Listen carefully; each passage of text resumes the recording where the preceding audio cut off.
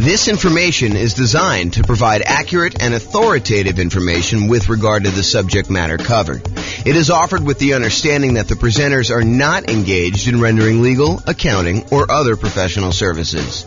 If legal advice or other expert advice is required, the services of a competent professional should be sought. Welcome to the Denver Real Estate Investing and Real Estate Financial Planning Podcast. Learn all about investing in real estate in Denver, Colorado, with a combination of real estate financial planning and modeling with numbers specific to Denver. Plus, syndicated, more generalized recordings of live and pre-recorded real estate investing classes, not all of them specific to Denver. Be sure to stay tuned after the podcast for a message from our sponsors. Well, good morning and welcome everyone. This is James Orr. And today we're going to do a class that is very similar to the class we did yesterday. Yesterday we did a class on how to calculate cap rate, capitalization rate on rental properties. Today we're going to do a class on how to calculate cash on cash return on investment. And I don't think it's a big secret that I'm not the biggest fan of cap rate. I think the shortcoming with cap rate is that it doesn't take into account the financing associated with the rental property that you're analyzing. It's just a way to determine how much income the property is producing, divided by what the purchase price or the current value is. That's what cap rate is.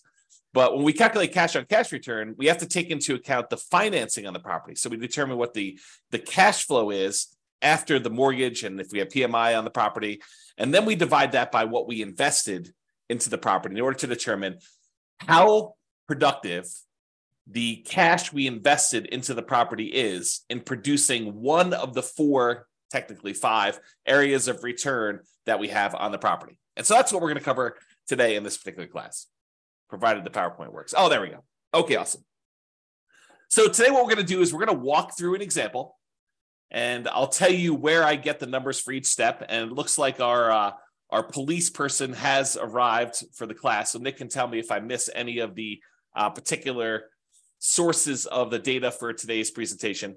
I think yesterday, I don't want to get him in trouble, but I think yesterday he was distracted by trying to do some work during the webinar. Today's Saturday, so shouldn't be as much work. At least that's my guess. You can correct me if I'm wrong on that one. So, all right, so we're going to go through an example. I'll tell you where to get the numbers. Nick can correct me if I'm wrong. And I will start with a brand new spreadsheet I made. I made two of these. I made one for the visual cap rate on rental property calculator. And then now I have a visual cash on cash return on investment calculator for rental property as well. All it really does is it takes the calculation and it lays it out visually so that you can see like the relationship of all the different things that go in the calculation. It's not anything crazy. I mean, it's just kind of a nice little, at least I think it's a nice little visual. You guys can tell me if you think it's not nice. So we'll go over that, my brand new spreadsheet. And then the spreadsheet that I've had now for, probably at least a year now. I think I did this last like March or so. So, we're coming up on a year for the world's greatest real estate deal analysis spreadsheet. And you can go ahead and download a copy of the world's greatest real estate deal analysis spreadsheet at realestatefinancialplanner.com/spreadsheet.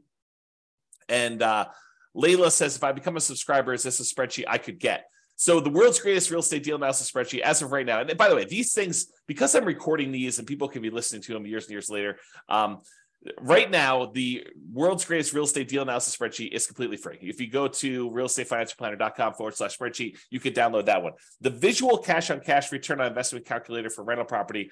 My thought right now, because it's brand new, is I'm going to post it in the members area for the people on Substack. So that's the thinking on that. So if you want that, you can go download it. But honestly, as you will see, I will use it to show you exactly how the calculation is done. But as you will see, not that I'm trying to deter you from signing up and paying me money. You're welcome to do that. We would love that, actually. That'd be great. However, you don't need the visual cash on cash return on investment calculator for rental property because the calculation is done for you in the world's greatest real estate deal analysis spreadsheet. So technically you don't need it, but that's good there. And then another spreadsheet I made, and this one will probably be where the visual cash on cash return on investment. This is a mouthful. Visual cash on cash return investment calculator for rental property, where that spreadsheet will be. I'll also post the rental portfolio cash on cash ROI spreadsheet, which gives you a nice way to kind of like see all of your rental properties in one spot with what their cash on cash is. Again, that's a brand new spreadsheet I made as well. So I will give you that in the Substack members area as of right now. And then, because that's not enough, a second tab on the visual cash on cash return on investment calculator for rental property is the improved cash on cash return on investment focuser. So I'll show you what that means tonight, or this morning tonight. Man, it's already tonight. I just woke up. And so that will be on the second tab of that visual cash on cash return investment calculator. So you'll be able to see what parts of the equation formula will make the biggest impact for you if you're trying to improve cash on cash. Because I think that's a challenge for a lot of folks right now, right? We're in a market where prices have gone up quite a bit. Interest rates are up a lot, and rents are sort of lagging. I mean, they're up, but they're not quite up as much as prices and interest rates are. And so therefore, cash flow is not as great as it has been in the last few years. And I've been telling people this for years. I'm like, look, everything's on sale right now. You guys may not think it because prices are up and you're kind of like thinking, oh man, prices are way up and how could it be on sale? It's been on sale because the interest rates were so low and they were going down. Now that interest rates are not that low and they've been going up, everything's not on sale.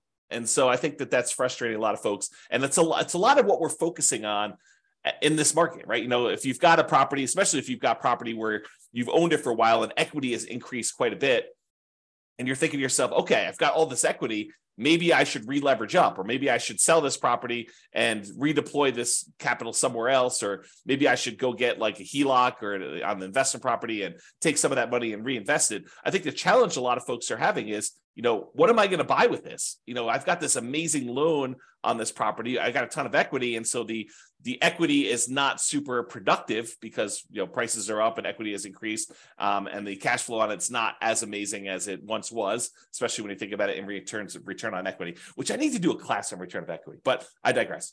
Man, third day in a row with the I digress stuff. So anyway, if the problem we're having is that, what do? Do you redeploy that capital? And tomorrow's class, I just posted it this morning. Tomorrow's class is, what does it mean to be financially independent? And I will go over all the different components that could make you financially independent. It's not just one thing. And so we'll go look at those, and then you can decide, hey, look, I want to be financially independent using this particular measure, this way of getting there. And so now you can ignore all the other noise out there and decide, I don't need to worry about whatever it is, crypto or fix and flips, or, even buying more rental properties. If that's, not your strategy, I can ignore all those other things and really focus in on this one area, because that's the way to be financially independent. And honestly, if you've heard the old story about Warren Buffett and his airline pilot, the airline pilot basically asked Warren Buffett, the secret to being successful. And he told him, make a list of the 20 most important things that you want to accomplish in your life. And so the airline pilot goes, he makes this list of the 20, says, okay, rank them from 1 to 20, 1 being the most important, 20 being the least important. And then Warren Buffett says, okay, now take number 5, anything below number 5, that list are the things that you must avoid at all costs, because they are distractions. They are things that seem important, but they're not, because you really need to focus all of your energy on those top 5 and only those top 5. You think that, oh, maybe I'll eventually get to number 6 and I really should be working a little bit on that now, or number 7 or number 11 or number 14. But really, that's the problem. The problem is that you think that those are important when they're really not important, because you're never going to get to them. And they're going to distract you from achieving the top 5. And so really, tomorrow, what we're going to go over, not today, this is not today's class, but tomorrow we're going to go over is, focusing in on what is most important for getting you to be financially independent. And then realizing you need to ignore all the other crap, even though it's shiny object. You're like, ooh, the flipping land, that sounds amazing. Or, doing short-term rentals, that sounds amazing. Or, doing this nomad thing, I just learned about that. That sounds amazing. And maybe that is in your top 5. But if it's not in your top 5, you need to be able to say no. And I think tomorrow we'll get some clarity on that. Okay, now that I'm way off topic, today, we're going to go over the how to improve on cash return investment with the focuser. And if you want to see more examples of me calculating cash on cash, you're welcome to go to realestatefinancialplanner.com/calculate-cash-on-cash. So calculate cash on cash with dashes instead of spaces. Okay. So this is it. This is the visual cash on cash return on investment calculator for rental property. And all it does is it walks you through visually what is happening in order to get there. And if you were on the call yesterday, the webinar yesterday, you heard me go through this very similar looking thing to do cap rate. Why? Because they're similar because up to the net operating income calculation, they're identical. You need net operating income in order to calculate cap rate, and you need net operating income in order to calculate cash on cash return. So they look similar enough to there, but once we get to net operating income, we do something different with it for the calculation for cap rate. For cap rate, we divide it by purchase price or the current value of the property. For cash on cash, we're going to subtract out all the mortgage expenses, and then we're going to divide that by the total cost to close, or the total amount we invest in the property in order to determine it. So that's where we're headed today. A recap for those that didn't watch yesterday's webinar, or listen to the podcast or whatever you're doing. All the red inputs on here are what I call primary real estate metrics. They are things that you don't have to calculate them. You get them from somewhere else. For example, rent. You're not calculating rent. You're just getting it. Rent appears. It's what you can get for the property. Or, what your property taxes are. It's not like you need to calculate that. All the blue ones are ones where you calculate. You take, two primary inputs like rent and other income, and that gives you gross potential income as an example. So all the blue ones become these kind of like, they're almost like compound calculations when I think about real estate kind of like metrics, the hierarchy of real estate metrics, like how we get the calculation. The more complicated it is, the more inputs it has, the more likely it is to have errors, and the less you should trust it in a lot of ways, right? And so the further down this line of calculations we go, the more errors we've kind of inserted into the calculation. And so the less certain we should be of that kind of number. And so some of these get really, really complicated. Like when we look at the overall return on investment we have from appreciation and debt pay down and the tax benefits of depreciation and the cash flow on the property. We have all four of those things going in, and all the inputs that go into getting to that point. That number is awesome. We love that number, but it doesn't really have a lot of certainty in it because there's so many assumptions that go into it. You'll see just the assumptions for one of those areas on the cash on cash return investment today. So we're kind of going there. All right. So the blue ones are the ones that are compound. The yellow ones are ones that take both a compound input, a secondary one, and you also have primaries or more than one kind of blue one in there. And so you can kind of see they get more complicated as we go down. The red ones are all the ones you're going to need inputs for, and the green one's kind of what we're seeking. It's the only one that's not color-coded based on how it is in terms of the hierarchy of metrics there. Okay, so I'm going to walk you through this whole analysis by zooming in, and then I'll zoom back out with the numbers we need. So the first step is, in order to calculate cash on cash, return on investment, we need to know what the cash flow is on the property after all expenses, and we divide that by the total cost to close. And the total cost to close consists of your down payments, your share of the closing costs as a buyer, anything you need to get into the property, that really should be included in that. And there's some gray area here, and I hate to be inexact, but this is the reality of it, okay? If you have a property that you're buying and it's distressed, and that going into it, you're going to need, paint or carpet or to replace a kitchen sink or to put a refrigerator in, does that count as a total cost to close? And it's an interesting question, right? Because do you take into account the stuff you need, the rent-ready costs, for a property to be ready to kind of like rent?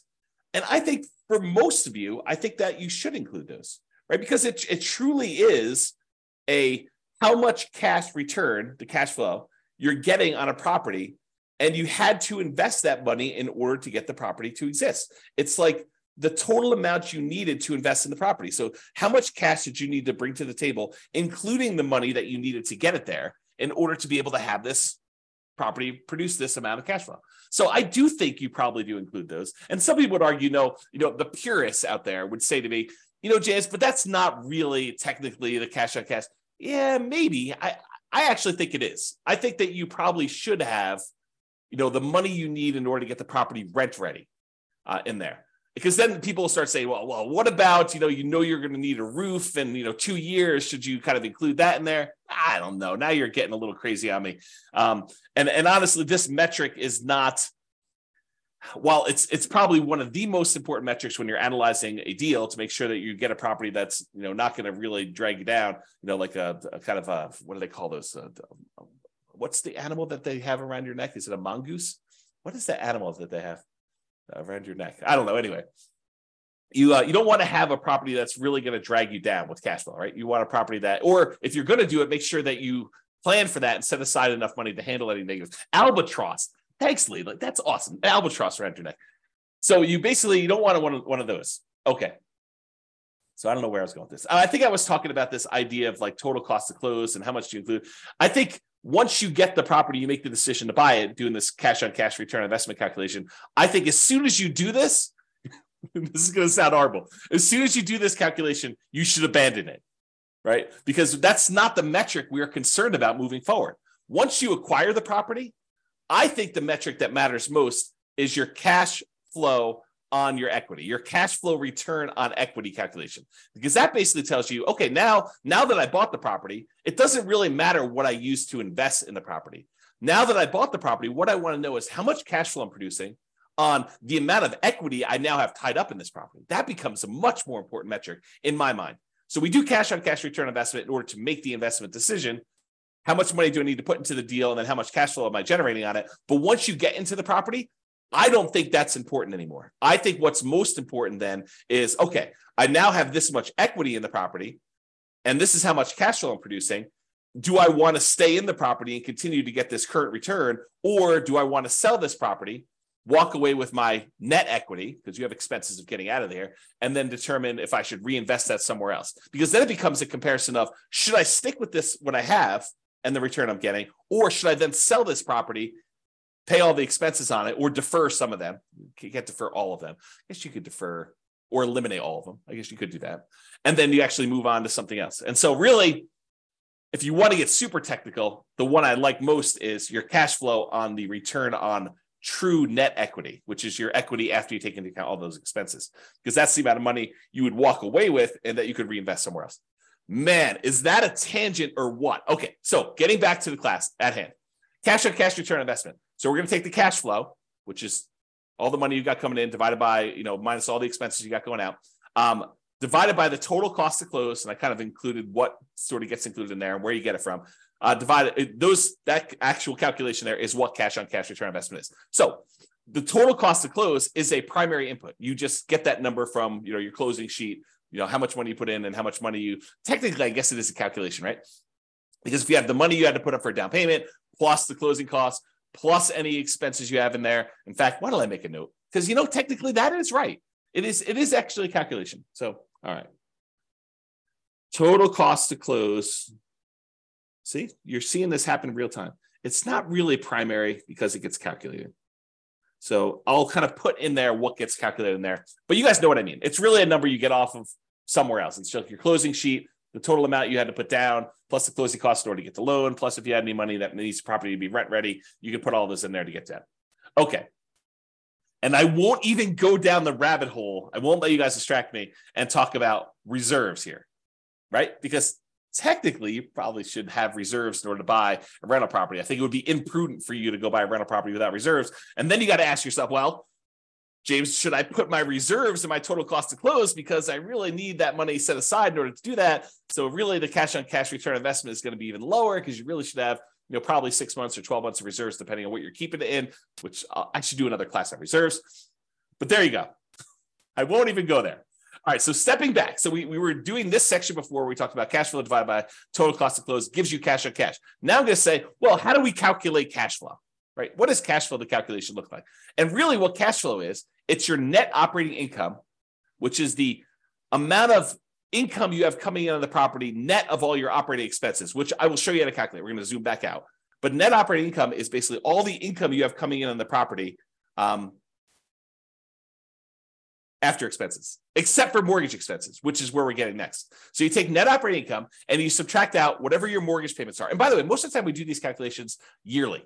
So this net operating income is the yearly net operating income, and the mortgage payments are your yearly mortgage payments, and your cash flow is your yearly cash flow. And then your total cost of close is whatever total cost of close is. It's not monthly or anything like that.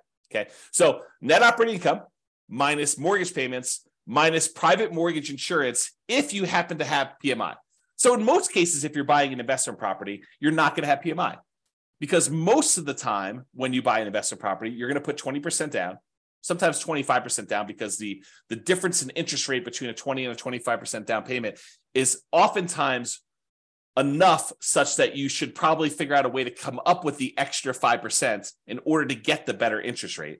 But go do the calculations both ways. Quote it out, to run your world's greatest real estate deal analysis spreadsheet with 20% down and whatever the interest rate your lender gives you there, and then run it again with 25% and see what the difference in cash flow is, because the interest rate is going to be better and you're going to be borrowing less. So usually your cash flow is significantly better when you do 25% down. So a lot of times you'll put 25% down.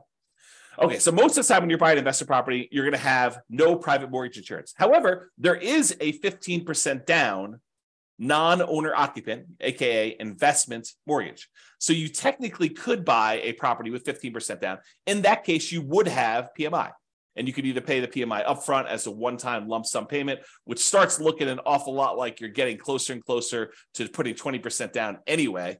So you have to make a decision about that. Or most people would probably look at it in terms of a monthly private mortgage insurance payment, where you could actually get, pay a little bit each month until you get up to 80% loan to value. And then usually that private mortgage insurance payment will drop off and you will not have it anymore and it'll go to zero. Okay. And that's not the only way that you can have private mortgage insurance when you're calculating this cash on cash. Let's say you're doing the nomad real estate investing strategy where you're buying a property as an owner occupant. You're going to live there for at least a year. It's a requirement of the lender that you do that. And then at the end of the year, you're going to convert it to a rental. Well, a lot of times we will run analysis when we buy that property to say, look, I know I can't rent it in year one, unless you're doing like house hacking where you have a roommate with you or something like that, or renting out a duplex or triplex or fourplex. And so you're going to look at it and say, I've got this property now that I'm either able to rent out if you're house hacking or doing duplex, triplex, or fourplex, or whatever you're doing. Or a year from now, once the property I've lived in a property for a year, I'm going to convert it to a rental. What would cash flow look like either now or then? And most of the time I tell you just to analyze it now, because it's just simpler. So if you go and do that, and you're putting less than 20% down, you're doing like a 5% down conventional loan, or a 3.5% down FHA loan, or 3% down conventional, or nothing down USDA, or nothing down VA loan, like all of those low down payment options that you could use to buy an owner occupant property that you're moving into. In those cases, except for VA, you'll have PMI. And for those that don't know, I just assumed everyone knows what PMI is. PMI, private mortgage insurance, is an insurance that you pay to protect the lender in case you default. And the way I like to describe it is, imagine for a minute the lender says to you, hey, look, I will loan you money in order to help you buy this house. And you're like, great. And they say, okay, what I'd like you to do though is I want you to have some skin in the game so that if the property value goes down, I'm protected, and that you would lose money first. And you're like, hey, that sounds reasonable to me. You're willing to loan me money in order to buy this house. It sounds reasonable that I have some skin in the game to do that. And so what the lender says is, I'd like you to put down 20% so that if the property value dips and I have to foreclose on you because you stop making payments, that I'll be able to get all of my money back out, all of that 80% value back out. And I will feel very, very safe in that position. And you're like, well, that sounds reasonable to me, but what if I wanted to put less down? And the mortgage company says, hey, let me think about that for a minute. Well, I'll tell you what I'm willing to do. If we find a third party, private mortgage insurance company, we find this third party and we say to them, look, the buyer, you, will go ahead and pay them a fee, and they will take the risk on if there's a foreclosure and I am going to end up losing money. So what they will do is they will insure me as the lender for you only putting less down, as if I had put 20% down. Kind of a way to think about it, right? So what basically it does is it protects the lender in case they have to foreclose and they don't get all their money back as if you put 20% down. If you put 20% down, they feel comfortable. But when you don't put 20% down, they don't feel super comfortable. And so they want this third party in the way to protect them in case you default. And so you're paying the third party private mortgage insurance company a fee to protect the lender in case you default. That's what it is. In a lot of cases, not all, FHA doesn't ever go away, but in a lot of cases, the private mortgage insurance payments will go away once you get to 80% loan to value. Once you get to that 20% cushion of equity from the property value going up and you paying down the loan. So That's where you get this from. The mortgage payments, you're going to get those from your mortgage payment statement or your lender. They're going to tell you what your mortgage payments are. The private mortgage insurance number, you're going to get that from your lender. They're going to tell you, hey, look, your PMI payment is going to be either X number of dollars upfront as a one-time payment or monthly in order to, kind of help offset this risk and pay the mortgage insurance premium until you get to, 80% loan to value or 78% loan to value or whatever it is for them. So you're going to get those numbers from there. And then we already covered where to get the total cost to close. So we've got to the point now where we've calculated cash flow from net operating income, which is calculated. We'll show you how to do that here in a second. And then you get private mortgage insurance and your mortgage payments from those sources. All right. Let me take a break. All right. Zooming back out a little bit more. Now we've covered net operating income. We've covered mortgage payments. We covered private mortgage insurance, covered cash flow, total cost to close, and now cash on cash return on investment. Now we're going to step back and say, well, how do you calculate net operating income? Well, net operating income is really the net after expenses of the income you have on a property. So what does that mean? Well, we have this gross operating income. That's the amount of income you have coming in on the property, gross, before expenses. And then you have your operating expenses. So you subtract your operating, and by the way, little, what do they call it? The operator symbols. So this is minus. So gross operating income minus operating expenses gives you net operating income. Net operating income minus mortgage payments minus private mortgage insurance, and that equals cash flow. And then cash flow divided by total cost to close gives you your cash on cash return. So there's little operators in there to show you what the calculation is. Okay. So gross operating income minus your operating expenses. So all the operating expenses are, which we're going to cover here in a second, all the things that cost you to operate the property: taxes, insurance, maintenance, property management, things of that nature. So those are all the operating expenses. And the gross operating income is going to be all your rent, stuff like that, which we're going to show you how to calculate here in a second as well. Okay, any questions on that? So these are not inputs for you, right? These are not the red boxes where you need to come up with them. They're calculations, which we're going to calculate here in a second. All right, we've zoomed out again. Let's go calculate what gross operating income is. Well, gross operating income is the gross potential income. Gross potential income is all of the income you could possibly produce if nothing were to go wrong with your particular property. It's like, in a perfect world with no vacancy, how much money could this property produce for me? Okay, we're going to calculate that here in a second. Next step. Minus, so that gross potential income minus how much you've set aside for vacancy. And you say to me, okay, so vacancy, where do I get that number from? Well, vacancy is an estimate of how much we think the property will be vacant in the future. I guess you technically could do it in arrears. If you wanted to calculate what your cash on cash return was over the last year, you could do something like that. But most of the time, it's a forward-looking number, right? We're trying to say, how much will this property be vacant? And if it's a property that's not desirable and you're trying to get like absolute very top of the possible range of rents, might your vacancy be higher? Probably, especially if you wait for your current tenant to move out before you start doing repairs and marketing your property to find your next tenant.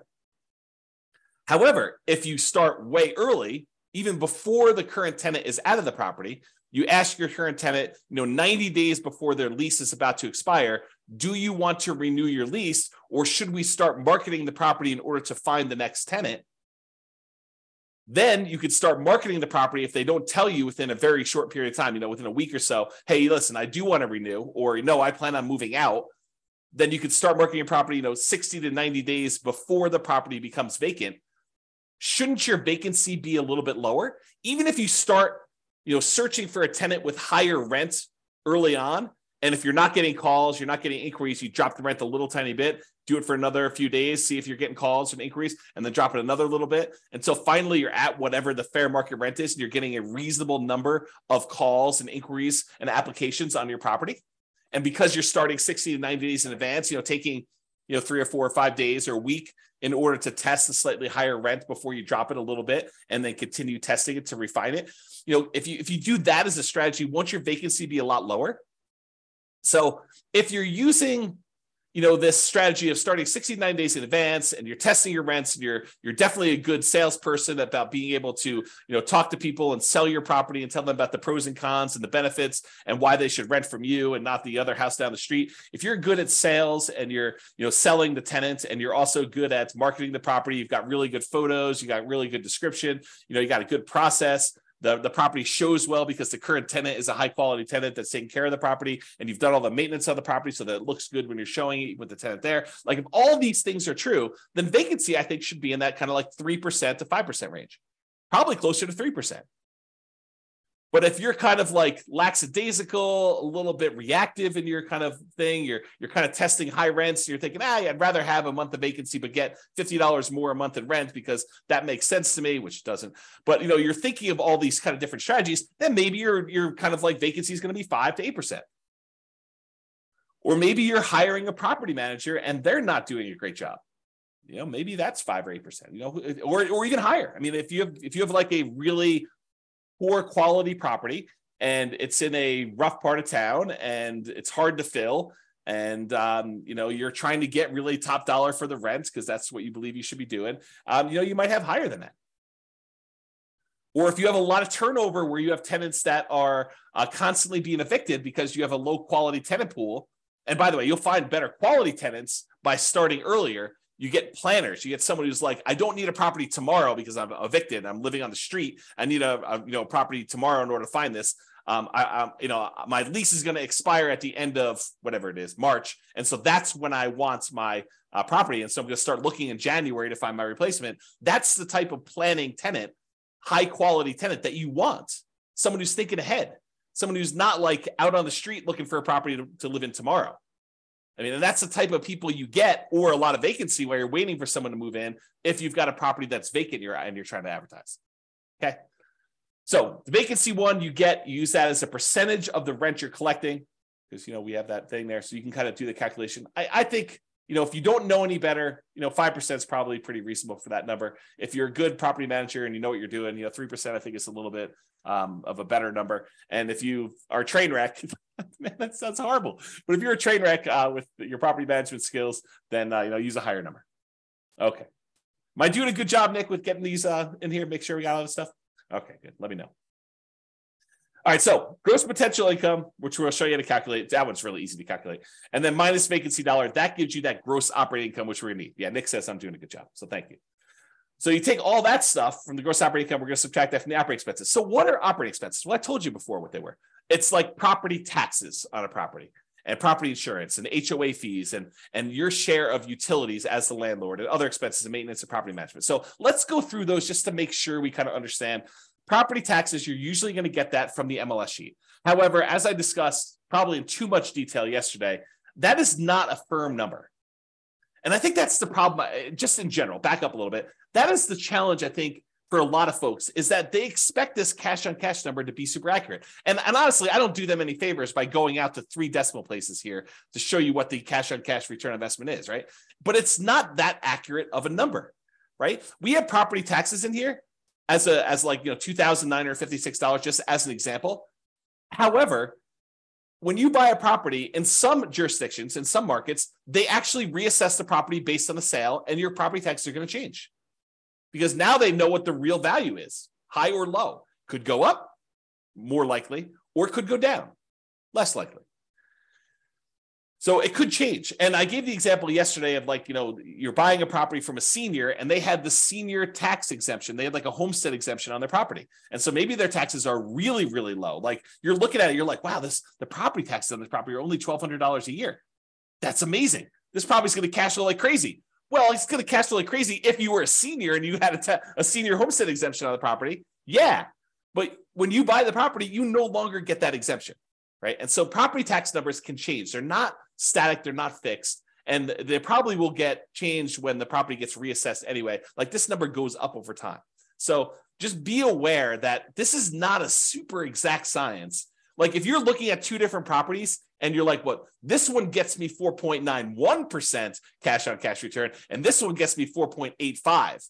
I definitely should go with the 4.91. Not so fast. I think at that point, they're identical, and you need to go look at, okay, which one of these properties helps me achieve whatever goal I am trying to achieve that I want to hold in my portfolio for a longer period of time. And maybe I choose that one, not necessarily the one that has a slightly better cash on cash return, because it's not that accurate to begin with, right? It could get lost in a bad vacancy or a property tax or a property insurance claim that you didn't expect because it happens to be in a windier area of town and you're going to have shingles blown off. I mean, there's all sorts of weird stuff like that can happen. So this is not that exact. It's not that exact of a science. So then I think you start looking at, 4.9, 4.8, 4.7. They're all really, really close. Now let me think about, okay, of the properties I'm considering, which one do I really want to have in my portfolio? Which one helps me achieve my goal? Which one's most likely to go up in value over a long period of time? Which one is most likely to be easier to rent? Which one is more likely to have people stay there for a long term as a renter in it? Which one am I able to add the most value to? Like all these other considerations. In fact, I probably should do, and let me know if you think I should do this, but I probably should do a class on that. Like, the non-cash on cash calculation considerations when selecting a particular property, right? Like it's all these soft skills, all these sort of speculative, maybe I shouldn't do a class on that because they are like, they're speculative. Like, what do I think is true about the future of this particular property? It's like all those gut feeling ones, all the kind of blink things. If you remember Malcolm Gladwell's book, Blink, about making decisions on stuff, right? Like how you kind of think about those. So I don't know. We'll have to go into that in detail, but so you know where to get property taxes from, and you know why it's not always 100% accurate.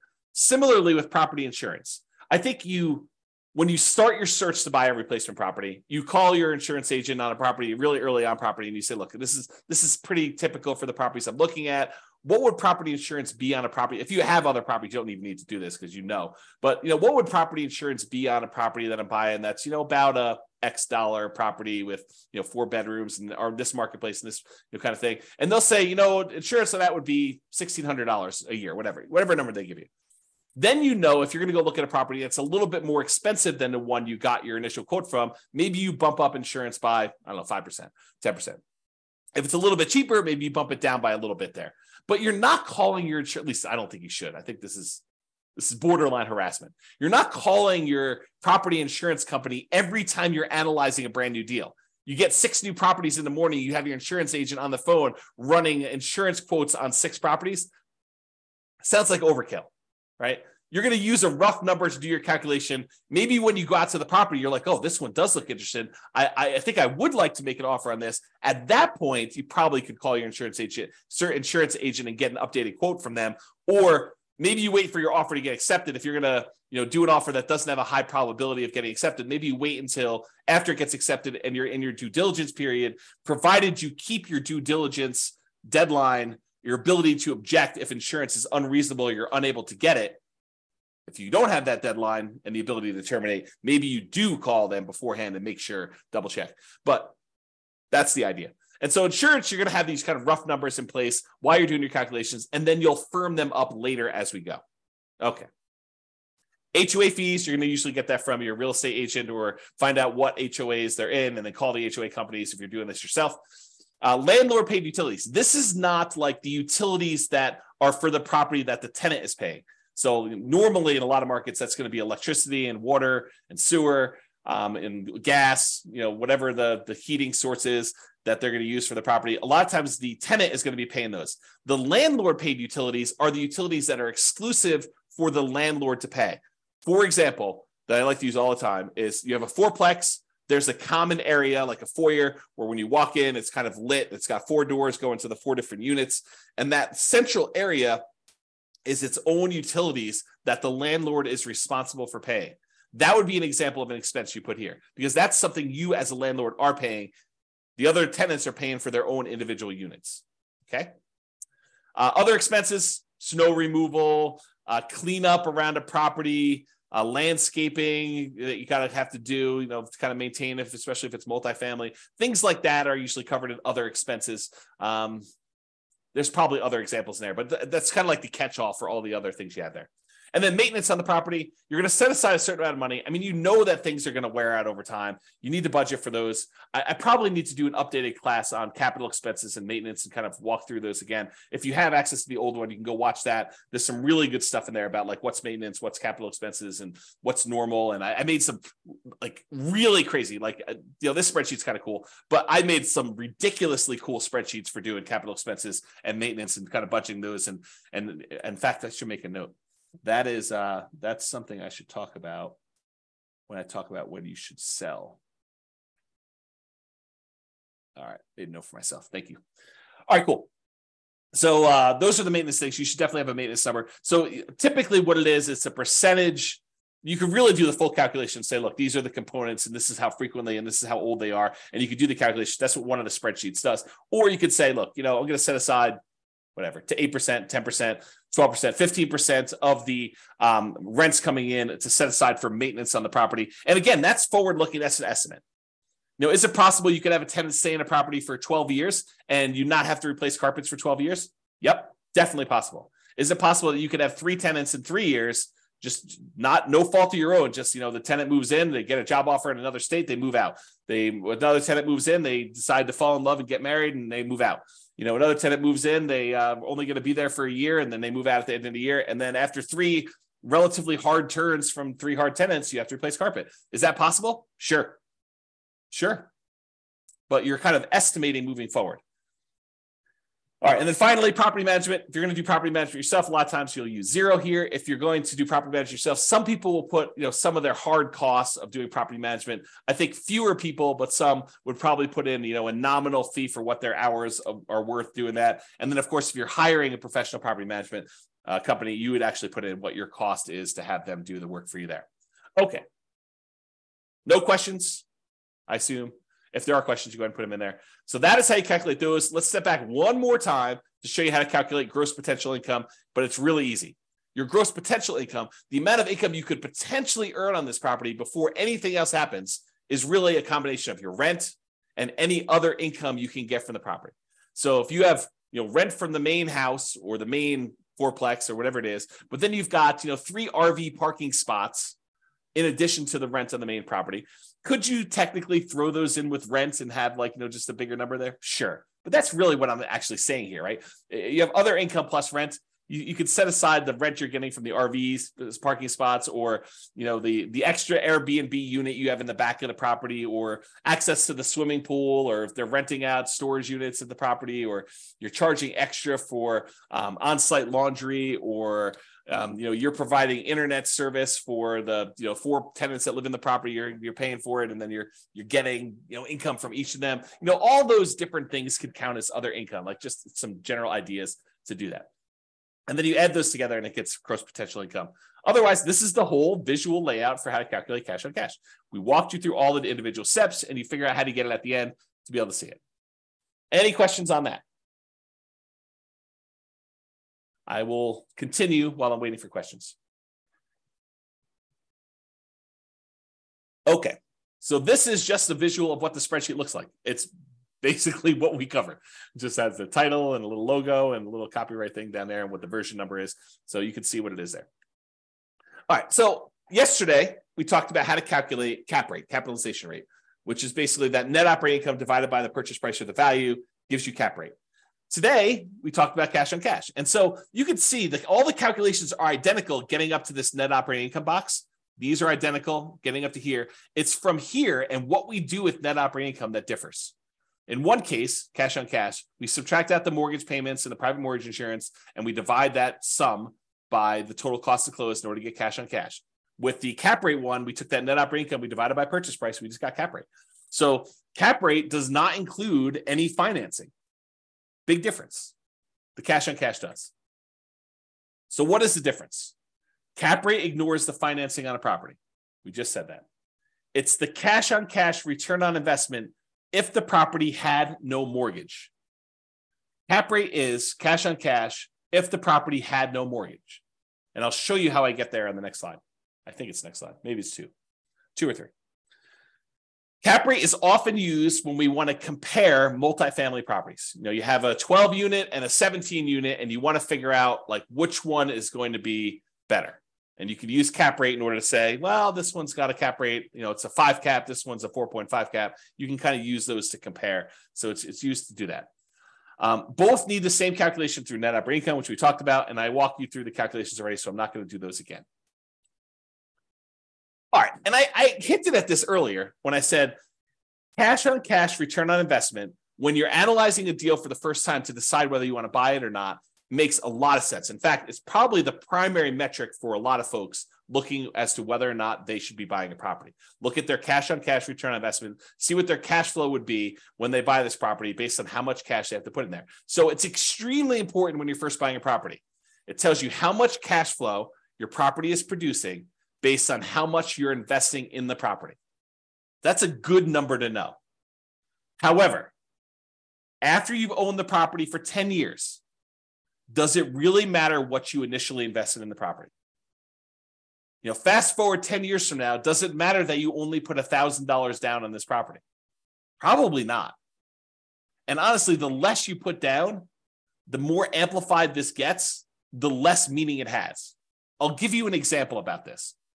Let's say you managed to buy a property with nothing down, and you got so many credits and rebates and everything that you literally have negative $1 in the deal. And when you do your cash on cash return on investment calculation, you have I don't even know if this number is correct, but a negative 1,000%, let's call it negative 100%, negative 100% cash on cash return on investment. Negative 100%. Certainly you should not buy that deal. Or maybe you should. What does a negative 100% return on investment mean in the terms of you having negative $1 invested in the deal? Right? It means nothing. It really means nothing. Maybe it means you have negative $100 cash flow for the year. That's nothing. On putting nothing down into a deal, that's silly. And that's why the smaller you put into a deal, the more amplified these returns can get in both directions. They can get really, really high positive, or they get really, really high negative. This is sort of like what happens if you have an infinite return on investment if you have nothing in the deal. Well, if you have really, really small numbers, it gets skewed there. Layla says, should you really be including total cash to close, not purchase price in your cap rate calculation? No, for cap rate, the definition is the purchase price. So the definition of cap rate is your net operating income divided by the purchase price or the then current value of the property. We use purchase price when we're doing the new purchase or when you're selling a property. But when you're doing a property that you already own, you use the value of the property. So that is the definition of what it is. So yeah, good question. So when I was saying this before, so does it really matter 10 years in the future what you had initially invested in the deal? And my answer is no, it does not. What if your property went up in value a lot? Does it matter that you bought it with almost nothing down? Let's say $1,000. No, because now you have whatever it is, $100,000 in equity. It didn't matter that you initially started with $1,000. Now you're concerned about, okay, I got $100,000 in equity. What am I earning on this $100,000 of equity? Am I only earning $500 a year in cash flow? Because $500 a year in cash flow on $100,000, is relatively small. Maybe you could take that $100,000 and invest it somewhere else and get better cash on cash, better return on your cash flow in general. Or maybe all the other returns are so good that you still want to stay in that deal, which is why I think this is just one measure, right? Really, after the first year, and honestly, that's an arbitrary time period. Right? It's not like me saying exactly a year, then you change over your calculations. I think once you buy the property, you look at cash on cash, I think we make that decision with cash on cash immediately. Then we're like, okay, I can set this aside because this number no longer matters. Now what matters is how much cash flow am I getting on my equity in a property? I think you should switch to that. Cash flow divided by your equity in the property, AKA cash flow return on equity. And I know I need to do a whole class on that. So it's coming. So that will tell you how much cash flow the equity you have in your property is producing. A slight variation of this becomes extremely important when you're considering what to do with the property you've owned, whether you should sell the property, whether you should refi it, whether you should add debt with a second mortgage or keep it as is. The variation I'm talking about is your return on true net equity. The return you'd get if you sold the property and what you'd walk away with after real estate commissions, capital gains taxes, depreciation recapture, and your share of closing costs. Like after you subtract out all those expenses, then whatever's left over of your equity is like what you should be using in your calculation, because that's really the return you're getting, right? The cash flow you're getting on what you could walk away is the return you'd have to think about replacing. It's not really your return just on raw equity, because that's a magical made up number. It's not really reality. I mean, it's equity, but it's not what you'd walk away with. It's not a number that you could actually see. Okay. All right. So here's what I'm talking about. Cash flow return on equity becomes cap rate. So if we think about this, the cash flow you're getting divided by how much equity you have in your property really eventually becomes that cap rate calculation. And I'll show you what I mean by that. So here is the calculation for cash on cash return on investment. It's that net operating income minus your mortgage payments, minus your private mortgage insurance. Well, if it's property's free and clear, if you no longer have a mortgage on it, these go away. And so then it becomes net operating income literally equals cash flow, because this, when these are zero, becomes cash flow. And then your total cash flow, when we stop looking at your total cost to close and we now look at return on equity, this becomes equity. Well, what's equity? Equity is your property value when you have no mortgage. So this becomes net operating income, which is really equal to cash flow, divided by your total cost to close, which we really start looking at as return on equity. And equity becomes your property value. So this literally becomes cap rate. So cash on cash return on investment is cap rate for property that is free and clear, that you no longer have a mortgage on when we think about it in terms of return on equity. Mind blown. Okay. So that's what I covered there. And by the way, this last slide, if you never understood this, it doesn't matter. This is not a critical understanding piece of information. It's sort of like a fun parlor trick, helpful to realize if you're thinking about things in certain ways, but otherwise it is superfluous. You do not need to know this. It's not on the test. Okay, there we go. All right, so what are typical cash on cash return on investment numbers? I wish I could tell you, they're always this, but there's so many variables. It can vary by market. If you're looking in California versus New York versus Florida versus Texas versus Colorado, like all of these different markets in general, and even city specific, have varying what's normal cash on cash return on investments. And so they can vary a lot. And even within the market, you can't say, oh, all the properties in Fort Collins, Colorado are all 5% cash on cash, which they're not. I mean, you know that just by gut instinct, right? There are deals that are better than others. And what you can negotiate on a deal is better than others. Plus, even if all the properties were identical, the financing you get on a property changes your cash on cash return on investment. So there's no way that they could be good, because someone getting a 20% down loan in order to buy this as a non-owner occupant is going to be very different than someone getting 25% down loan on that property, or someone buying it as an owner occupant with 20% down, or an owner occupant with 5% down, or an owner occupant with 3.5% down FHA loan. Like the loan type now changes your characteristics of this, right? Because it not only changes the mortgage payments and PMI in a lot of cases, but it also changes the total amount you invested in order to buy the property. You put more down, that number gets bigger. You put less down, that number gets smaller. You put more down, the cash flow tends to get bigger because your mortgage payment gets smaller. If you put less down, your mortgage payment gets higher and your cash flow tends to go down. So it's like a combination of both these things, and they don't act equally. If you were to graph this, it's not linear. It's not like, oh, if I put more down, I automatically get exactly that amount more in cash flow. No, doesn't work that way, especially since interest rates change based on your loan type and how much you put down. You put down 20% to buy it as a non-owner occupant versus putting down 25%. It's not just you put 5% more down. It's also that the interest rate you get from the lender for putting 20% down is different than the interest rate you get from putting 25% down. That's what makes this complicated. It's not easy. You need to actually sit down with a spreadsheet, the world's greatest real estate deal analysis spreadsheet, enter your numbers for both types of loans you're considering with the actual interest rates and actual down payments, and see what happens to your cash flow.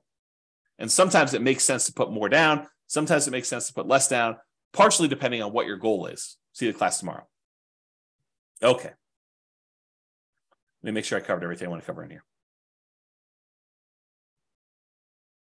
Yeah. And the thing I pointed out before, putting less down tends to amplify your cash on cash return, tends to make it bigger because that amount you put down is in the denominator, total cost to close. So that as that number gets smaller, it tends to amplify, it tends to make whatever your return is bigger. If it's positive, it gets bigger positive in general.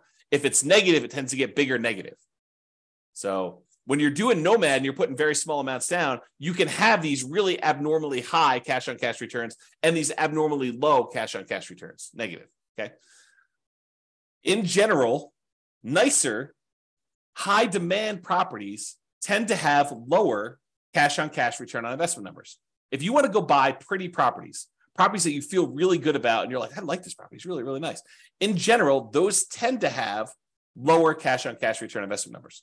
Usually the properties that have better net operating income, better cash flow on them are the properties that are rougher, less nice. They're ones that they have some type of economic or location challenge or structural or conditional challenge on them. Those are the ones you tend to get better cash flow. This is like the classic slumlord kind of metaphor or kind of terminology, right? You tend to associate the people that have these cash flowing properties as these slumlords because the properties tend to be run down. You tend to kind of like forego some maintenance to improve their cash flow by having that lower maintenance number. And they kind of like live on the fringe trying to get these higher cash flows on that. Or these nicer high demand properties tend to be lower. There's some exceptions to this, right? You do nicer properties that are Airbnbs, maybe you can have enough income where those become nicer. So like a short-term rental, vacation rental sort of strategy could help you overcome that. But with traditional long-term buy and hold properties, that's the general rule of thumb. All right. So have I carefully avoided telling you what a typical cash on cash return on investment number is by explaining to you how much they can vary market to market and within the markets and based on the financing you're getting and like all those different things? Can you see how I narrowly avoided having to give you a number because they are all over the place? All right. I want to make sure. All right. So this is a new spreadsheet. Yeah, too many variables. Exactly. You need to run the numbers and the more deals you run, Layla, if you go analyze, 50 deals from the MLS and you start getting a feel for what it is, what a good cash on cash return on investment would be in your marketplace with the type of financing that you're looking to do. Then you start seeing a range. You're like, oh, this one's, 2%, this one's 3%, this one's 3.5%, this one's 1%. And then you get the feel for like what the range is. And then when you find one that is, near the top 20% of your range, and it hits all of your other goal requirements and kind of restrictions there, and kind of like your selection criteria, then you could say, well, this seems like a pretty good deal. It's not necessarily the highest cash on cash return investment. It's high, but it also has these other things going for it. So I think that's how you make your decisions. All right, rental portfolio, cash on cash return investment. So this just walks you through the calculations. You enter in your different properties here. You enter in your net operating income, mortgage payments, private mortgage insurance. I think it calculates cash flow for you. You put in your total cost to close, and it will calculate cash on cash return investment. So it'll do this, and then it summarizes what your average is for each one of these fields, each one of these columns, and your total. So that spreadsheet is also brand new. Just an easy way to keep track of this. If cash on cash return investment is important to you, which, as I just pointed out, you're probably not doing this, right? If anything, you'd want one that is your rental property portfolio cash flow return on equity number. In my opinion, that's a better number to know. And if you're going to do that one, you might as well do the return quadrants because you're going to want to know appreciation, debt pay down, depreciation, and the cash flow all at the same time, and reserves, and what the number is for those. So you'll probably want that, which it's coming. Okay. This is the world's greatest real estate deal analysis spreadsheet, very modestly named. It's my humility showing through and the naming of this particular spreadsheet that I made. But you can download a copy, realestatefinancialplanner.com/spreadsheet. And this is where your cash on cash return on investment is shown. In this case, it's the green little bars. It shows you what it is. It has a little number telling you what it is in year 1, 2, 3, 4, 5. Again, I don't think that's a good number to look at past year 1, but I do show it to you. And then cap rate for the first 5 years shows you those two in case you are a cap rate person. Because really the world is divided into people that are like, I'm more of a cap rate guy or gal, or I'm more of a cash on cash guy or gal. And so you can look at those kind of as two different worlds. And so whatever you want, it's there. And so you enter in all the numbers, like all the inputs, all the red boxes are just over here for analyzing the deal. Once you enter all this in, all these charts update. It's the one I'm highlighting is because it's a class on how to calculate cash on cash. is this one right here, which is where the number is. Otherwise, you do these numbers and all these other metrics charts get updated. All right. Any questions on that? Sweet. And then if you want to see what this number is over time, you can go look at this number, through year 40. This is just on the overrides tab of the same spreadsheet. So this is part of the world's greatest real estate deal analysis spreadsheet. It's a mouthful too. And then on the bottom, there's an overrides tab for a different sheet. And then it shows you this as part of a lot of other calculations. It shows you all the intermediate steps, but it also shows you these. And I've highlighted them with color to make it a little easier to find. All right. So this is the return quadrants. And it shows you the 5 areas of return you have when you buy rental properties. Appreciation, tendency for property values to increase over time. Cash flow, which is what we're talking about. We talk about cash on cash return on investment. Debt pay down, how much of the loan you're paying down over the next year. Tax benefits, your depreciation benefits on the property by owning a rental property. And then the amount of return you're earning on the reserves you've set aside in order to own the property. And then the total of all 5 of those. Okay, so it shows you what those are. What I want to point out is this cash flow one, that is cash on cash return on investment when you're buying the property. So typically cash on cash return on investment is represented here for the return on investment quadrant. So when you're looking at it for year 1, this is a really important number to look at for your number. And that is literally cash on cash return. That's the calculation we did today. Okay. All right. Improving cash on cash return on investment. I did not expect this class to go this long. It's all the tangents I'm going off on. So I expect to be done around this point, but I've only got 3 more slides left to go. And one of them is like a final, just kind of like contact information. So improving cash on cash return on investment.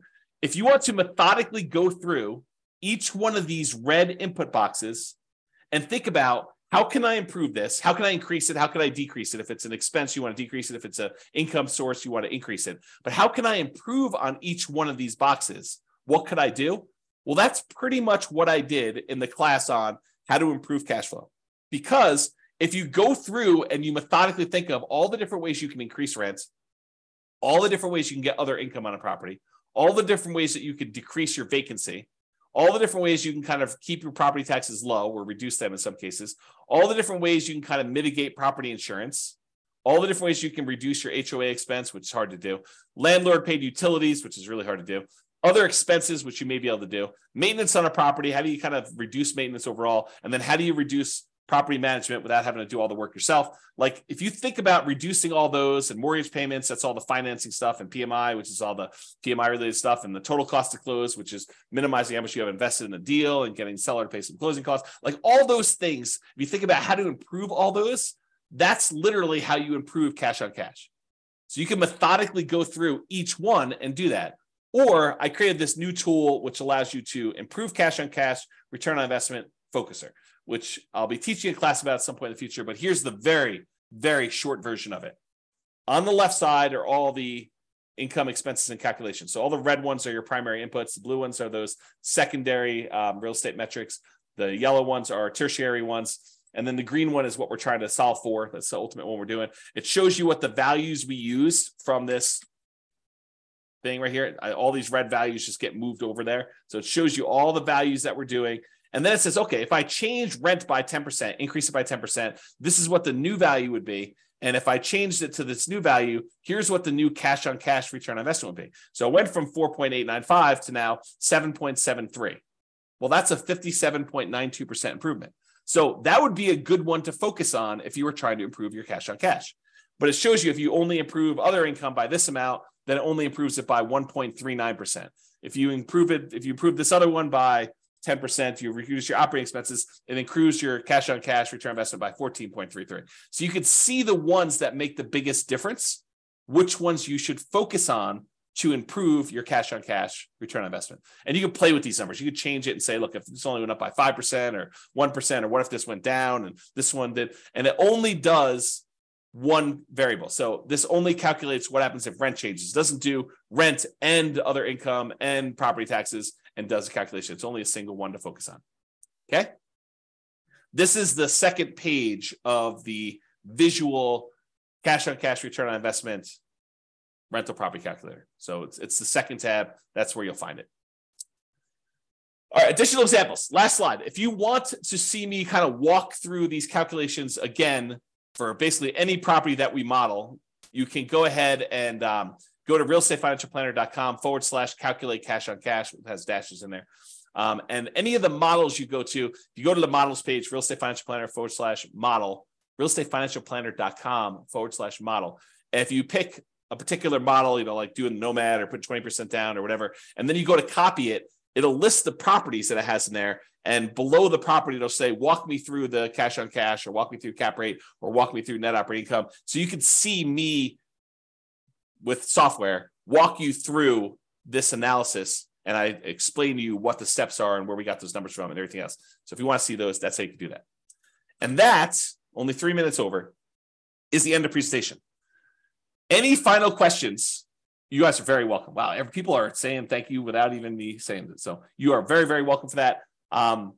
Hopefully that was super helpful for you guys with walking through cash on cash and how to get it done and why you probably don't need to manually calculate it, just use the spreadsheet to do it.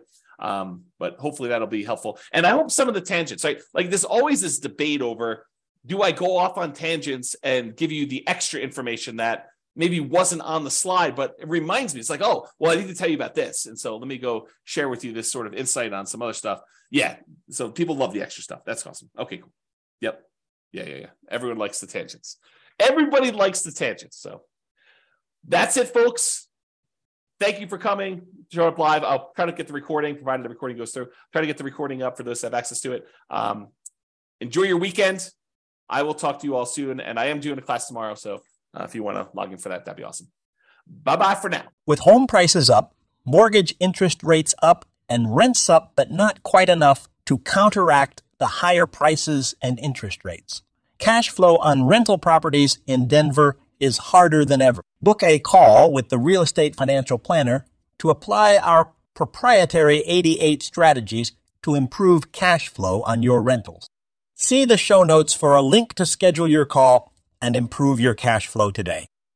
If you're a real estate agent, lender, or professional in Denver that wants to help our real estate investor listeners, consider reaching out to learn about collaboration opportunities with this podcast.